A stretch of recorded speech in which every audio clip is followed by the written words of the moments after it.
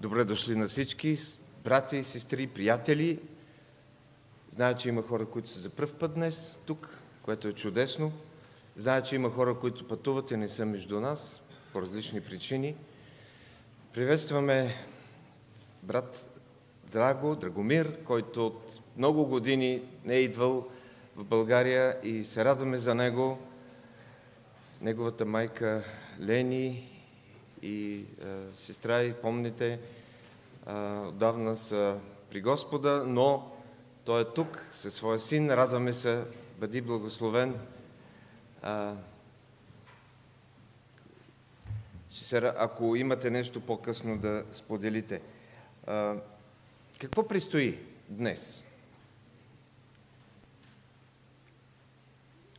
Тези от вас, които с нетърпение очакват хвалението, предстои поклонение в славословие на Бога, предстои молитви, слово и щедър дискус за разходите по операцията на пастир Алексиев, след което е не на последно, но не на последно всъщност по важност, това е Господната трапеза. Участието в нашето възпоменание на смъртта на нашия Господ, цената на нашето спасение. И така, нека да се изправим. Не на нас, Господи, не на нас, а на Своето име въздай слава, заради милостта си и заради верността си. Господ си спомни за нас, ще ни благослови, ще благослови Израилевия дом, ще благослови Аароновия дом, ще благослови онези, които се боят от Господа, и малки и големи. Дано Господ ви умножава все повече и повече, вас и децата ви. Благословени сте вие от Господа, който е направил небето и земята. Псалом 115. Господи, благодариме Ти за това, че само на Тебе дължим слава и Твоето Слово ни посочва Изкупителят, Творецът, посочва ни Вседържителят и този, който, изпращайки Святия Дух, днес присъства и в сърцата ни, и между нас. Благословено да бъде името Ти. И нека да бъде издигнато не само чрез нашите хвалени и думи, но и чрез нашият живот. През новата седмица, през дните, които си ни дал на тази земя, подаваме Ти цялата слава. Амин. Нека да вземем местата. Сега ще имаме нашето ответно четиво. Това е Псалом 4. За улеснение ще го видите на екрана. Стих по стих. Когато викам, послушай ме, Боже, на правдата ми, когато бях в утеснение, Ти ми даде простор. Смили се за мене и послушай молитвата ми. Човешки синове, до кога ще обръщате славата ми през честие? До кога ще обичате суета и ще търсите лъжа? Но знайте, че Господ е отделил за себе си своя угодник. Господ ще слуша, когато викам към Него.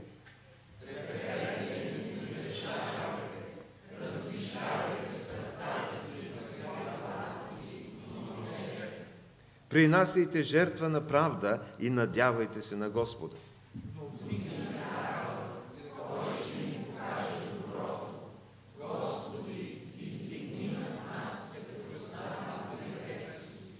Дал си в сърцето ми радост по-голяма от тяхната, когато им се умножава житото и виното.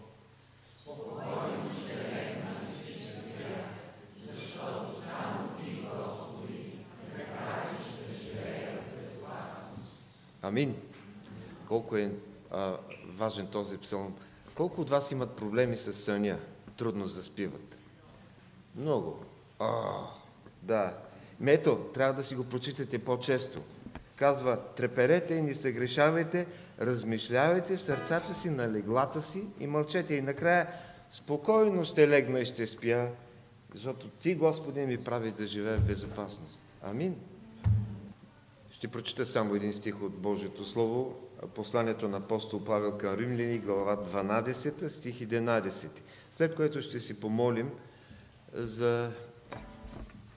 Списъкът е дълъг, но ще отделя само доста по-важните. Милена, от нашата сестра, студентка от Арменската църква, предстоят серия от изпити, да се молим за нея. Да се молим за Виолета, нашата сестра, която седи там отдясно, всъщност, ваше дясно, мое ляво, отзад, и често поздравява с стихотворение, има високо кръвно и не може днес да присъства. Невена Танасова, която е тук, сестра Генка, за нея се молим също така. Нека да се изправим.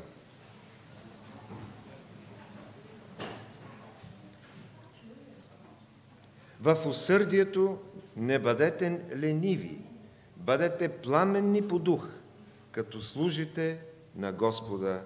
Амин. Боже, благодарим Ти за това, че Твоето Слово ни призовава да преосмислим нашата ревност, нашата отдаденост на Тебе, нашето посвещение, нашия духовен план. Благодарим и Ти за това, че имаме образеца Господ Исус Христос, който изрази в съвършенство святата Божия ревност срещу греха, срещу света, плътта и сатана. Благодарим и Ти за това, че можем да приемем от Тебе сила и благодат за всеки ден, за всяка нужда, за всичко, което е необходимо за нашето спасение. Дори в най-малки подробности. Ти си ни избавил и през изминалата седмица аз мога да свидетелствам за Твоята закрила по време на пътуване.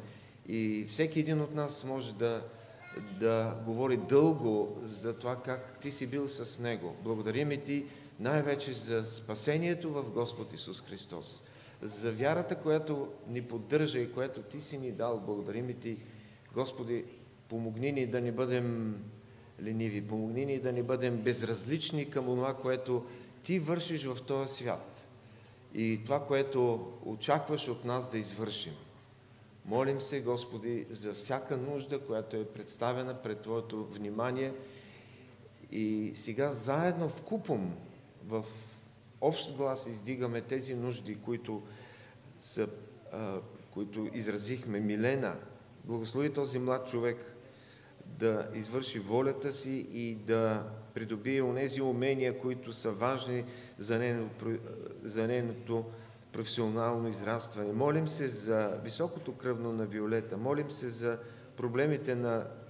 здравословните проблеми на сестра Невена, също и за сестра Генка. Молим Те да ги възстановиш напълно, и също така за възстановяването на Станислав Алексиев. Молим се за това да подкрепяш всички, дори и хора, които не знаеме в този момент защо не са между нас, там където са, благослови ги.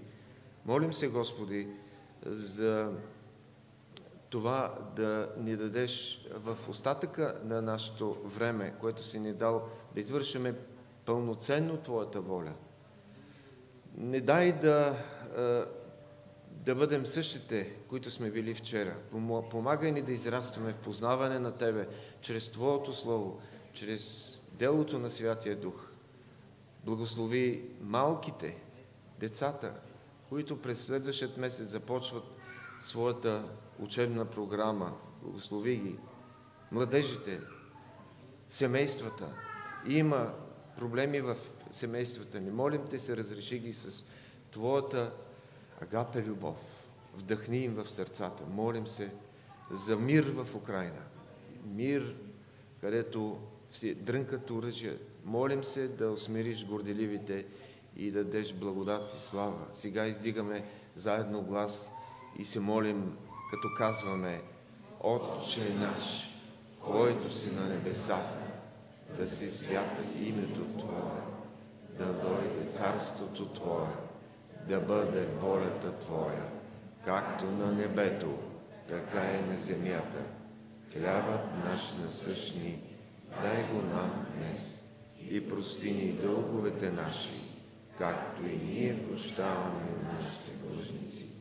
и не ни въвеждай в изкушение, но избави нас от лукавия, защото е Твое царството и силата и славата повеки.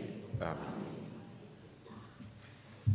Нека дадем възможност децата да излезат. Най-малките деца, все още не сме в пълната програма на неделното училище, най-малките да излезат в една обща група и докато излизат, нека да си спомним за това, че преди 3 години ни напусна нашият брат Цветан Петров. Скъпи брати и сестри, приятели, днес ще продължим нашите разсъждения от миналата неделя върху ревността. Спомняте си, че тогава поставяхме, така да се каже, основите на ревността на Бога, такава каквато Той я разкрива чрез чувствата, които вълнуват Неговото любящо сърце. Казахме тогава, че едно от имената на Бога е именно ревнив. В Изход 34:14 казва: Яхова, чието име е ревнив Бог. Показахме, че ревността за Бога, ревността на Бога е унищожителна за непокаяните хора, но пък е възстановителна за отстъпването на Неговия народ. И също казахме, че ревността на Бога е заради Духа, заради Святия Дух, който е вложил в нас.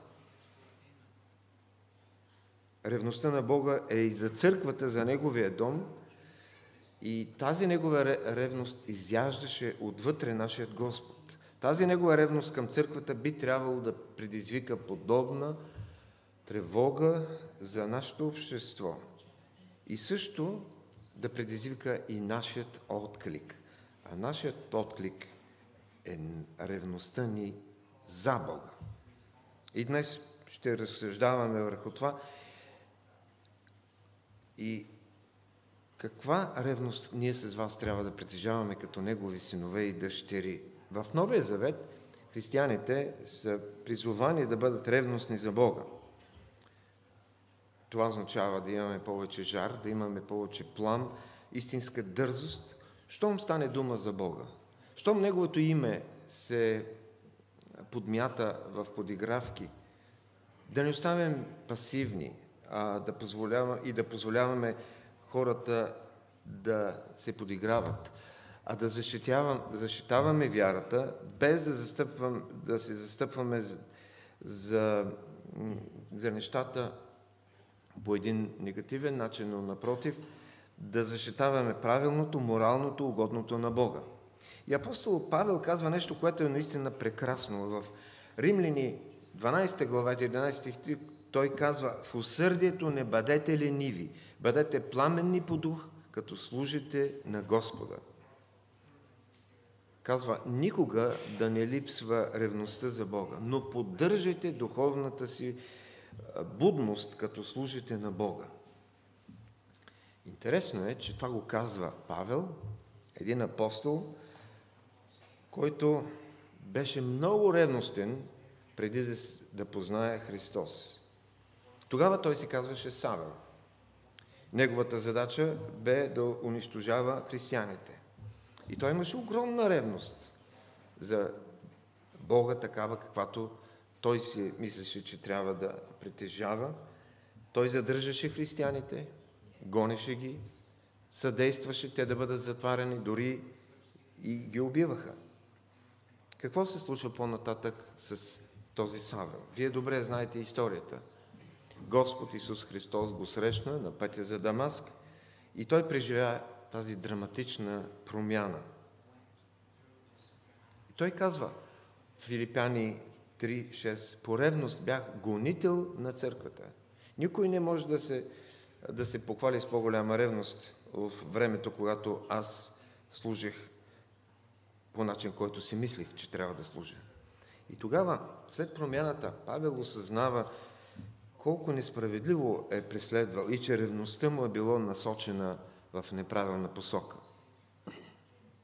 В дните на земното служение на нашия Господ, много от апостолите са били също така ревностни.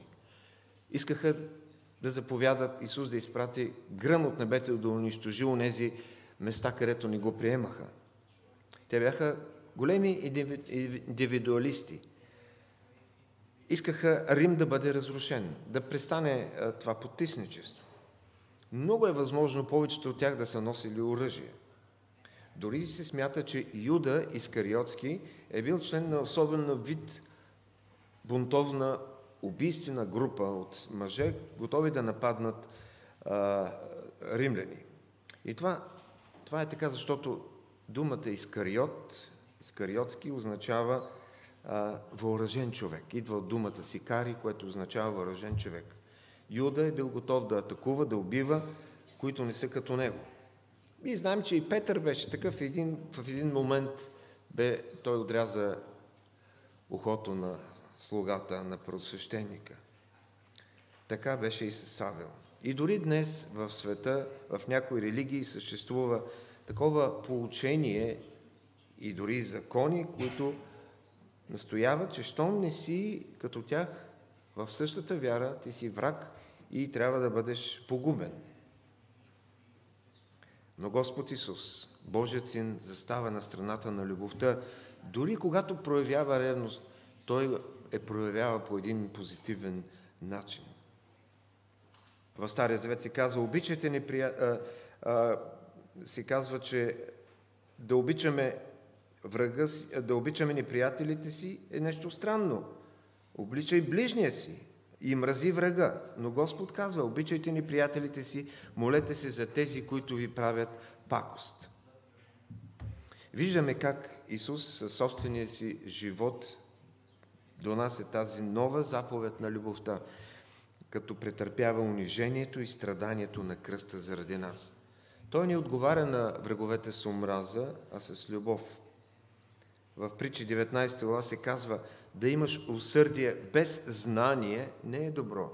И онзи, който бърза с нозете си, сбърква пътя си. Нека Бог ни дава мъдрост, така че да не отговаряме с насилие и гняв, но вместо това да показваме любов дори на тези, които ни мразят. И тук в 12 глава на Римляни, думите, които Павел казва за ревността, са изключително важни. Думата, използвана като ревност, по принцип в Новия Завет означава горещ, да бъдеш горещ, да бъдеш дълбоко чувствителен към нещо. Това, което е важно за нас, е да имаме този духовен плам в себе си и да сме силни да намираме истинския източник на жизненост в нашата вяра. Когато другите ни гледат, да забележат, че наистина има нещо смислено, истинско в нашето отношение към Бога. И тогава ще поискат да бъдат като нас, да повярват като нас. В стих 11 се казва, бъдете пламенни по дух. Какво означава пламен? В оригинала означава да завриш. Да завриш. Когато една вода заври, тогава е особен момент. Има спокойни води, има и течащи, и води, които донасят свежест. В застоялата вода няма движение, развиват се водорасли, появяват се мъхове, гъбести образования, липсва движение. Застоялата вода е опасна. А врящата вода е движеща се вода. В нея се случва нещо и всеки момент може да се случи нещо ново. Така стана в капалнята, в която Исус влезе. Хората чакаха раздвижването на водата от ангел, но Той раздвижи тази вода за един човек. Той е готов да раздвижи твоето сърце и моето сърце за духовният плам.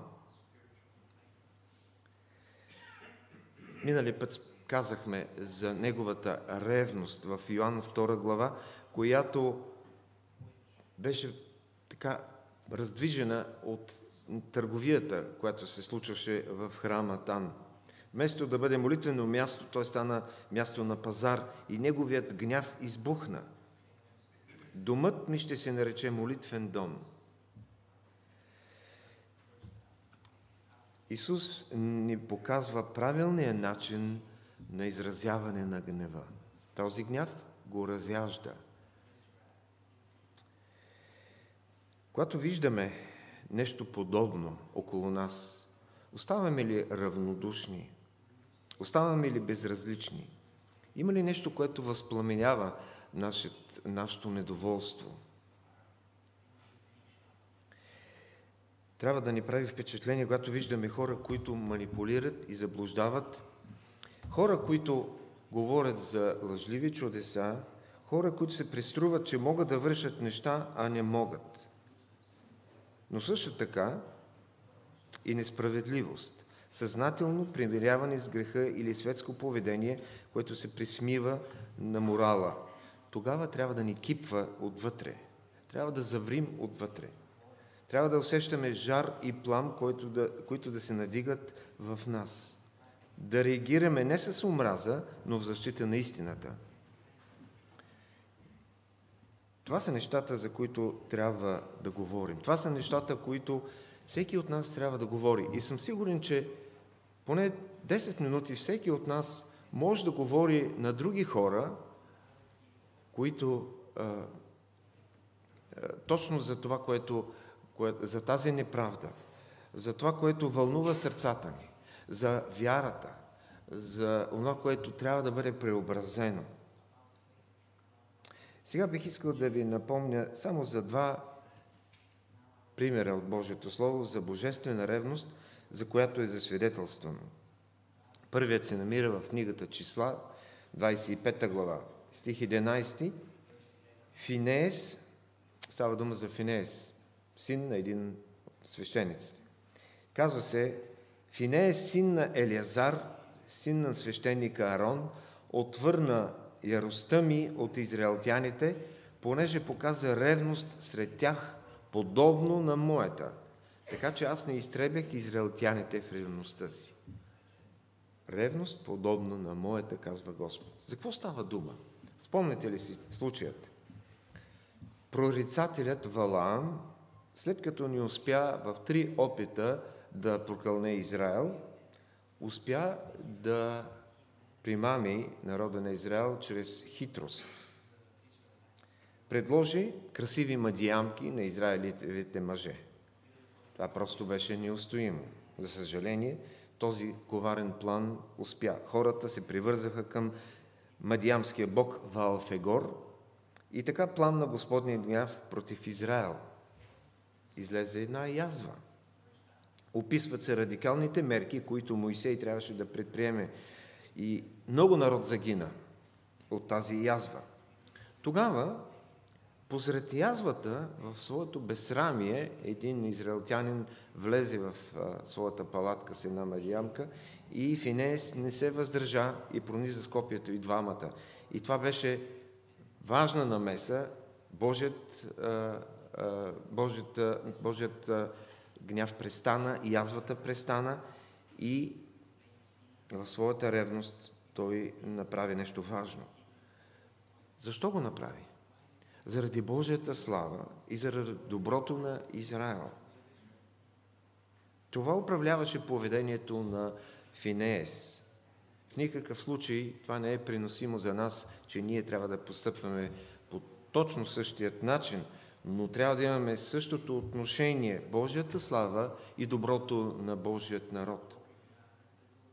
Финеес знаеше, че това бе критичният момент и че се изискваше строги действия. Нямаше място за нежност.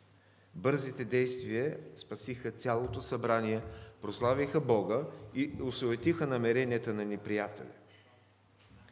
И тогава се казва, че Валам падна сред отсъдените мадиамци, а Финеес стана притежател на вечно свещенство. Той показа ревност, подобно на моята. Това е Божията констатация и признание за нуждата от навременни дела и защита на вярата. Готови ли сме за изява на подобни ревностни за Бога дела? Нека се молим Святия Дух да ни държи будни и да бъдем непримирими към греха, който често засяга и църквата.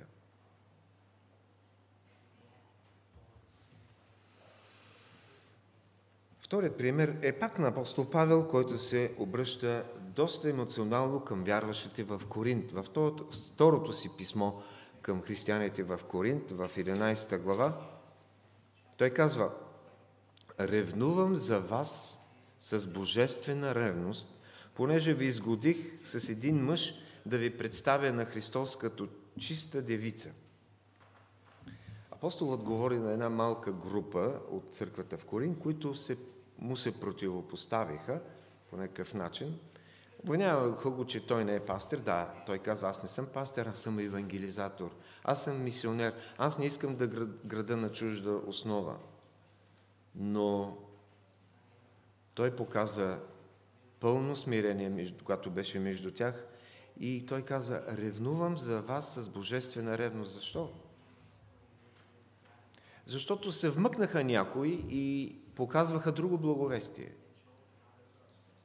Защото казва в 4 стих на 11 глава: ако дойде някой от вас и проповядва друг Исус, когато ние не сме проповядвали, или ако получите друг дух, когато не сте получили, или друго благовестие, което не сте приели, вие лесно го търпите. Подобно на отношението на галатяните, той трябваше да защитава вярата, да защитава благовестието. И днес съществува проблема с проповядване на друг Христос, друг дух, друго благовестие. Преди, може би около 40 години, ако не и повече, имаше един мюзикъл Исус Христос суперзвезда. Тогава беше удивителна музика и удивителен мюзикъл за нас, които бяхме под желязната завеса. Но всъщност текста е доста либерален и показва един различен Христос. Христос, който никога не е съществувал, Христос, който е облечен в модерни дрехи и показва друго благовестие. Дали като Павел и ние ще имаме тази ревност за чистотата на благовестието, за автентичния Господ Исус?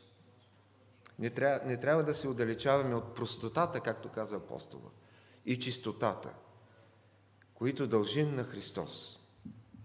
Ревностно да опазваме това, което имаме, да разпознаваме духовете на носителите на другото благовестие.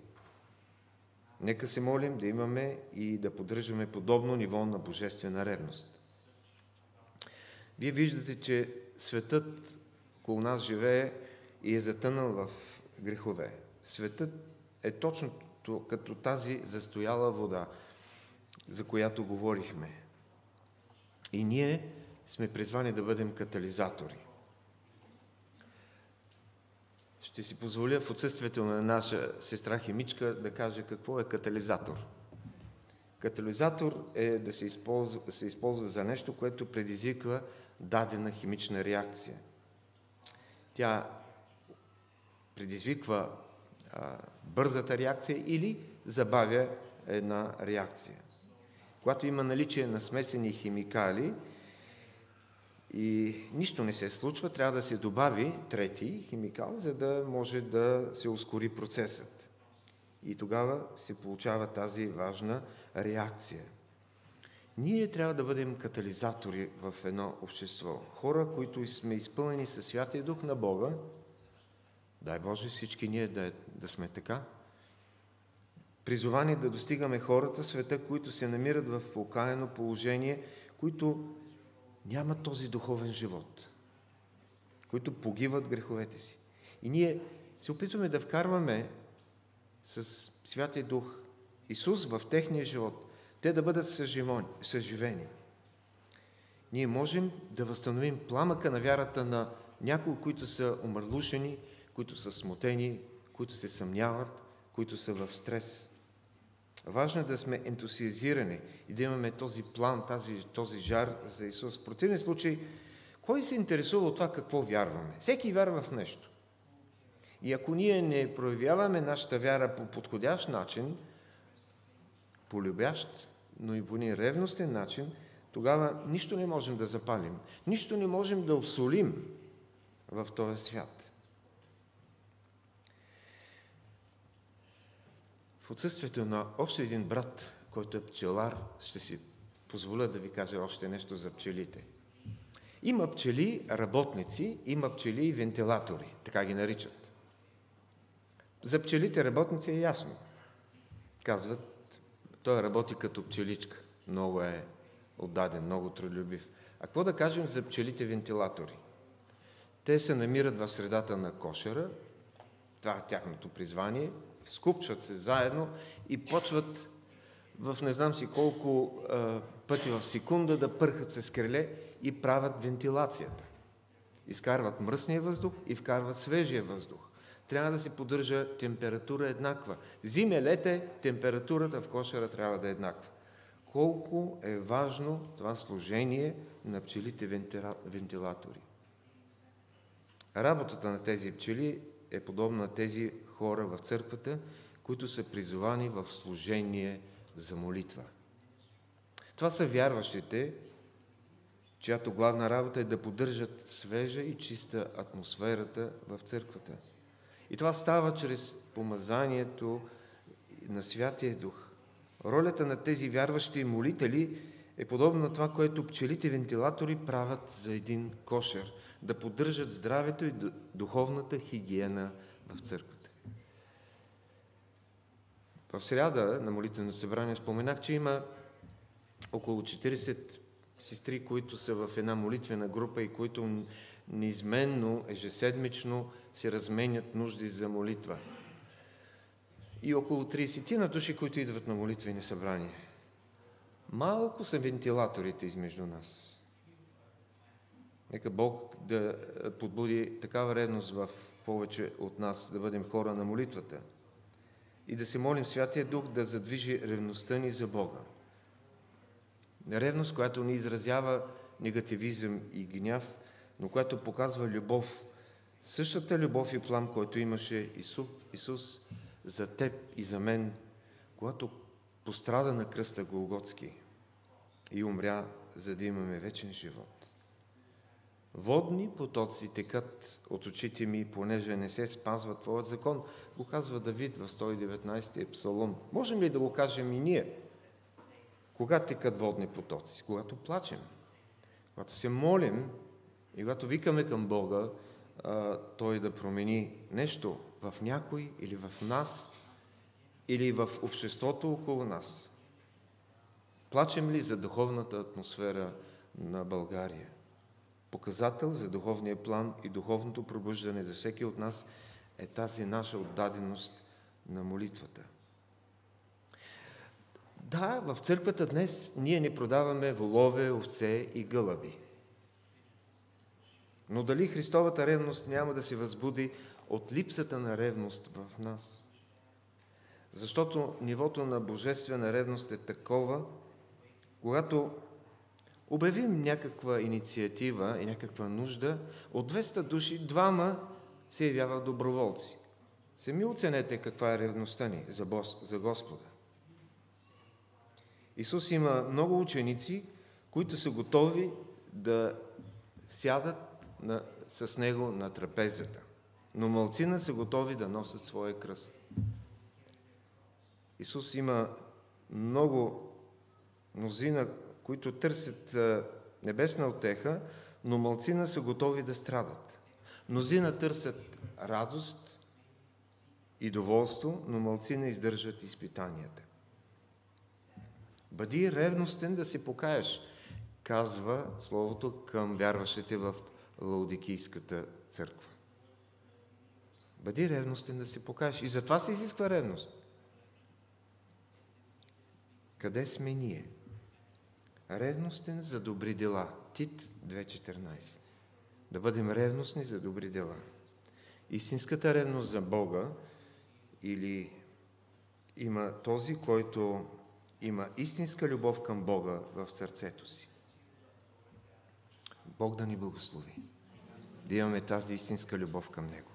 Господи, благодариме Ти за това, че Ти можеш единствено да излееш любовта си чрез Святия Дух в нашите сърца. Така че да не бъдем равнодушни, да не бъдем унили, но да бъдем с онзи духовен плам и жар, което е подходяща, което подобава като Твои възлюбени деца. Приели тази любов, ние не можем да останем същите. Благодарим Ти за Твоето Слово, което ни подтиква и което ни насърчава в тази промяна, която е за Твоя слава и за наше вечно добро. Благодарим Ти. Амин.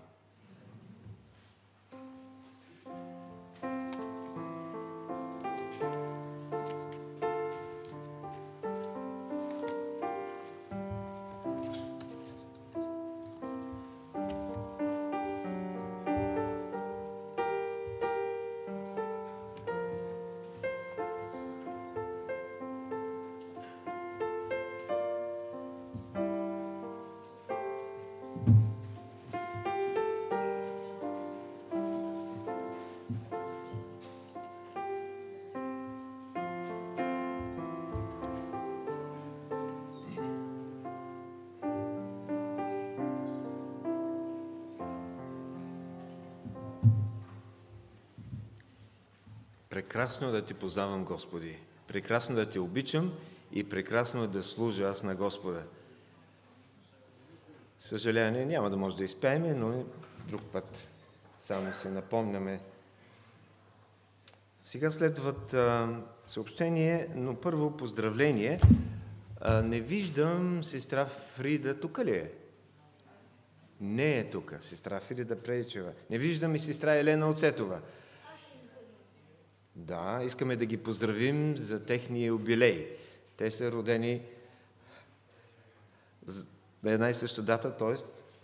това са близначки, които са в една юбилейна възраст и ние ги поздравяваме. Пожелаваме Божите благословения върху сестра Фрида и сестра Елена, да бъдат върху тях всеки ден, да бъде изпълнен с Божията благодат. И колко е важно това, което в картичката е написано. Но уния, които чакат Господа, ще подновят силата си. Да, сестра Фрида има над 25 интервенции в нейното тяло, за което тя не се свини да каже, но има нужда да бъдат подновени силите, да се издига с крила като орли, да тича и да не се уморява, да ходи и да не отслабва. Сестра Елка ще занесе тези поздравления до тях. И ако ни гледат,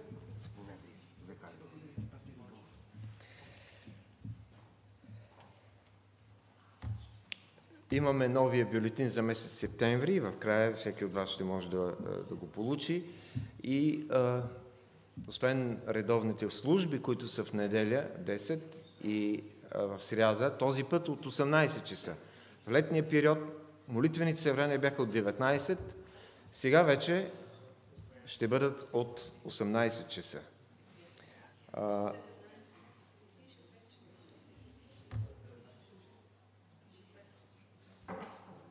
Ще бъде молитвените събрания през месец септември от 18 часа. Не знам какво пише. Съжалявам, на 18 часа според новия бюлетин. Така. И има едно извънредно събитие, което ще бъде в третата неделя, на 18 септември, вечерта. Много от вас ме питат, кога ще възобновим вечерните събрания. Постепенно започваме да влизаме в нормалният ритъм след COVID опасностите и от 18 часа на 18 и ще имаме извънредно събрание, представяне на нова книга на пастор Христо Количев и Опитай Бога. Тя се казва Опитай Бога, моето досие.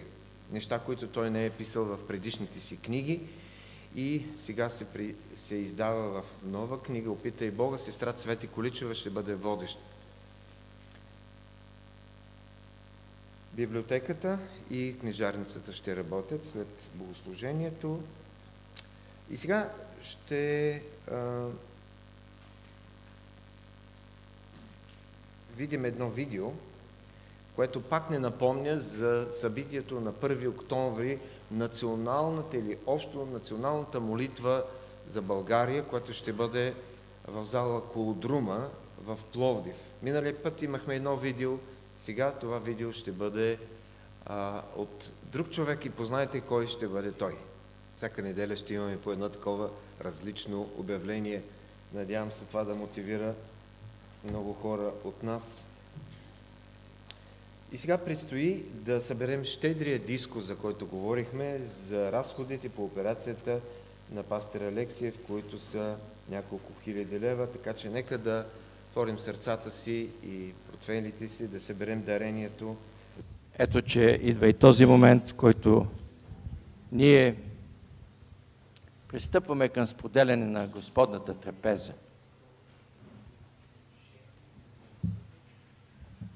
Господ Исус споменава на едно място, че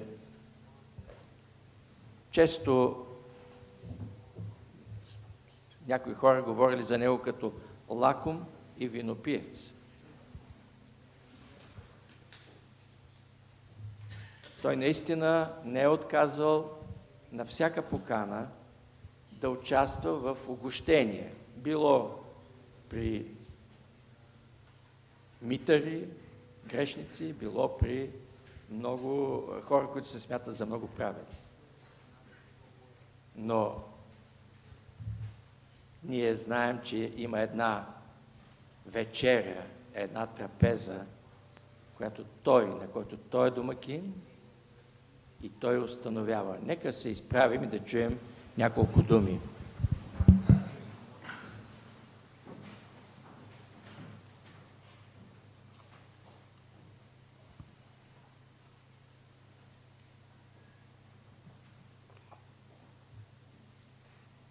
И като дойде часът, той седна на трапезата и апостолите с него и им каза: твърде много съм желал да ям тази пасха с вас, преди да пострадам. Защото ви казвам, че няма да я ям, докато не се изпълни в Божието царство. И като взе чашата, благодари и каза: вземете това и го разделете помежду си. Защото ви казвам, че няма вече да пия от плода на лозата, докато не дойде Божието царство. И взе хляб и като благодари, разчупи го, даде им и каза: това е моето тяло, което за вас се дава. Това правете за мое възпоменание. Така взе и чашата след вечерята и каза: тази чаша е новия завет в моята кръв, която за вас се пролива. С тези думи Господ установява това, което правим и днес, стотици години след Неговата смърт и Неговото възкресение. Да, Той ни кани с това, което правим, да си спомним за Неговата смърт. За това, че с нея, с тази смърт, Той ни изкупи за вечен живот. И също така, с нея ни призовава да помним, че така Той ни е изтръгнал от властта на смъртта и на греха и ни е превел като свое притежание, вечно притежание, което никой не може да изтръгне от ръката. И това, което правим сега, е да го помолим Той да освети тази трапеза, тези елементи на благодат, които да осветят и нас. Неговата благодат да освети нас, така че да препосветим себе си, да подновим любовта си към Него, да подновим любовта си един към друг, като едно Христово тяло. Изкупени и осветени, да бъдем обновени в ума си и също така да имаме воля да свидетелстваме за това, което Той е направил в света. Нека Бог да ни благослови. Святи Господи, молим Те сега наистина да осветиш тези благодатни средства, които да ни помогнат и ние чрез тях да подновим своята вяра и любов към Тебе, да се съединим с Тебе, да бъдем издигнати чрез Духа Ти в едно живо общение, всеки по-отделно, лично с Тебе и като църква. Да бъде слава на името Ти. Амин.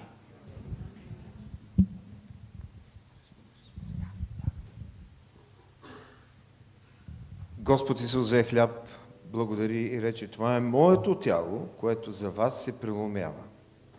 Господи, благодариме Ти за жертвата, благодариме Ти за кръстната смърт, благодариме Ти за благодатта да ни поканиш на Твоята трапеза. Приемаме Твоята храна с радост и с благодарност. Амин. Аз съм хлябът на живота. Който дойде при мене, никога няма да огладнее, и който вярва в мене, никога няма да ожаднее.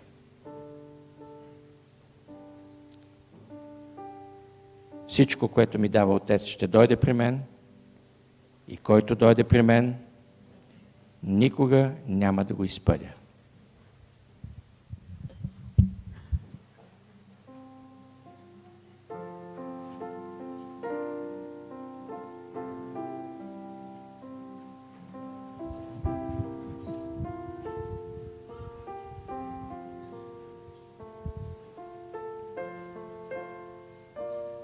Истина, истина ви казвам. Който вярва в мен, има вечен живот. Аз съм хлябът на живота.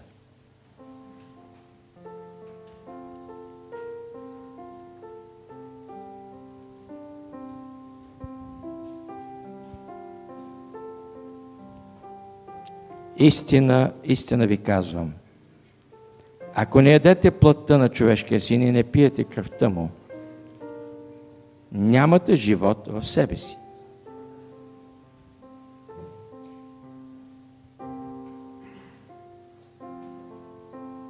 Защото моята плът е истинска храна и моята кръв е истинско питие.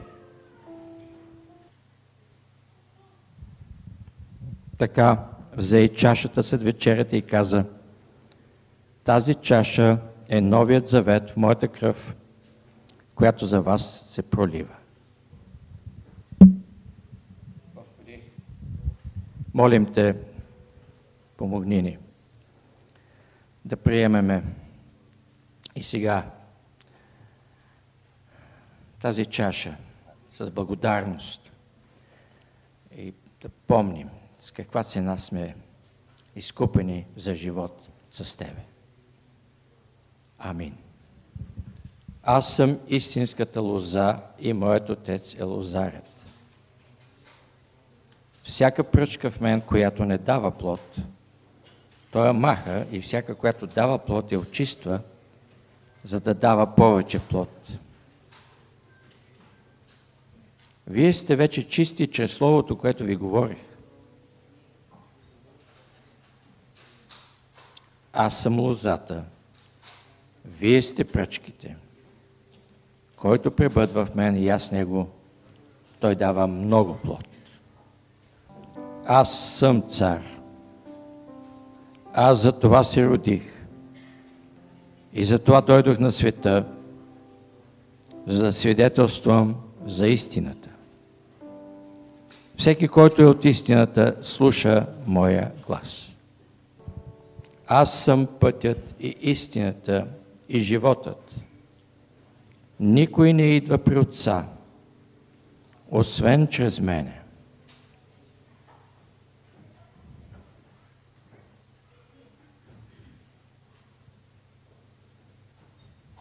Аз съм в Отец и Отец в мене. Думите, които аз ви казвам, не ги говори от себе си, а Отец, който пребъдва в мене, върши своите дела.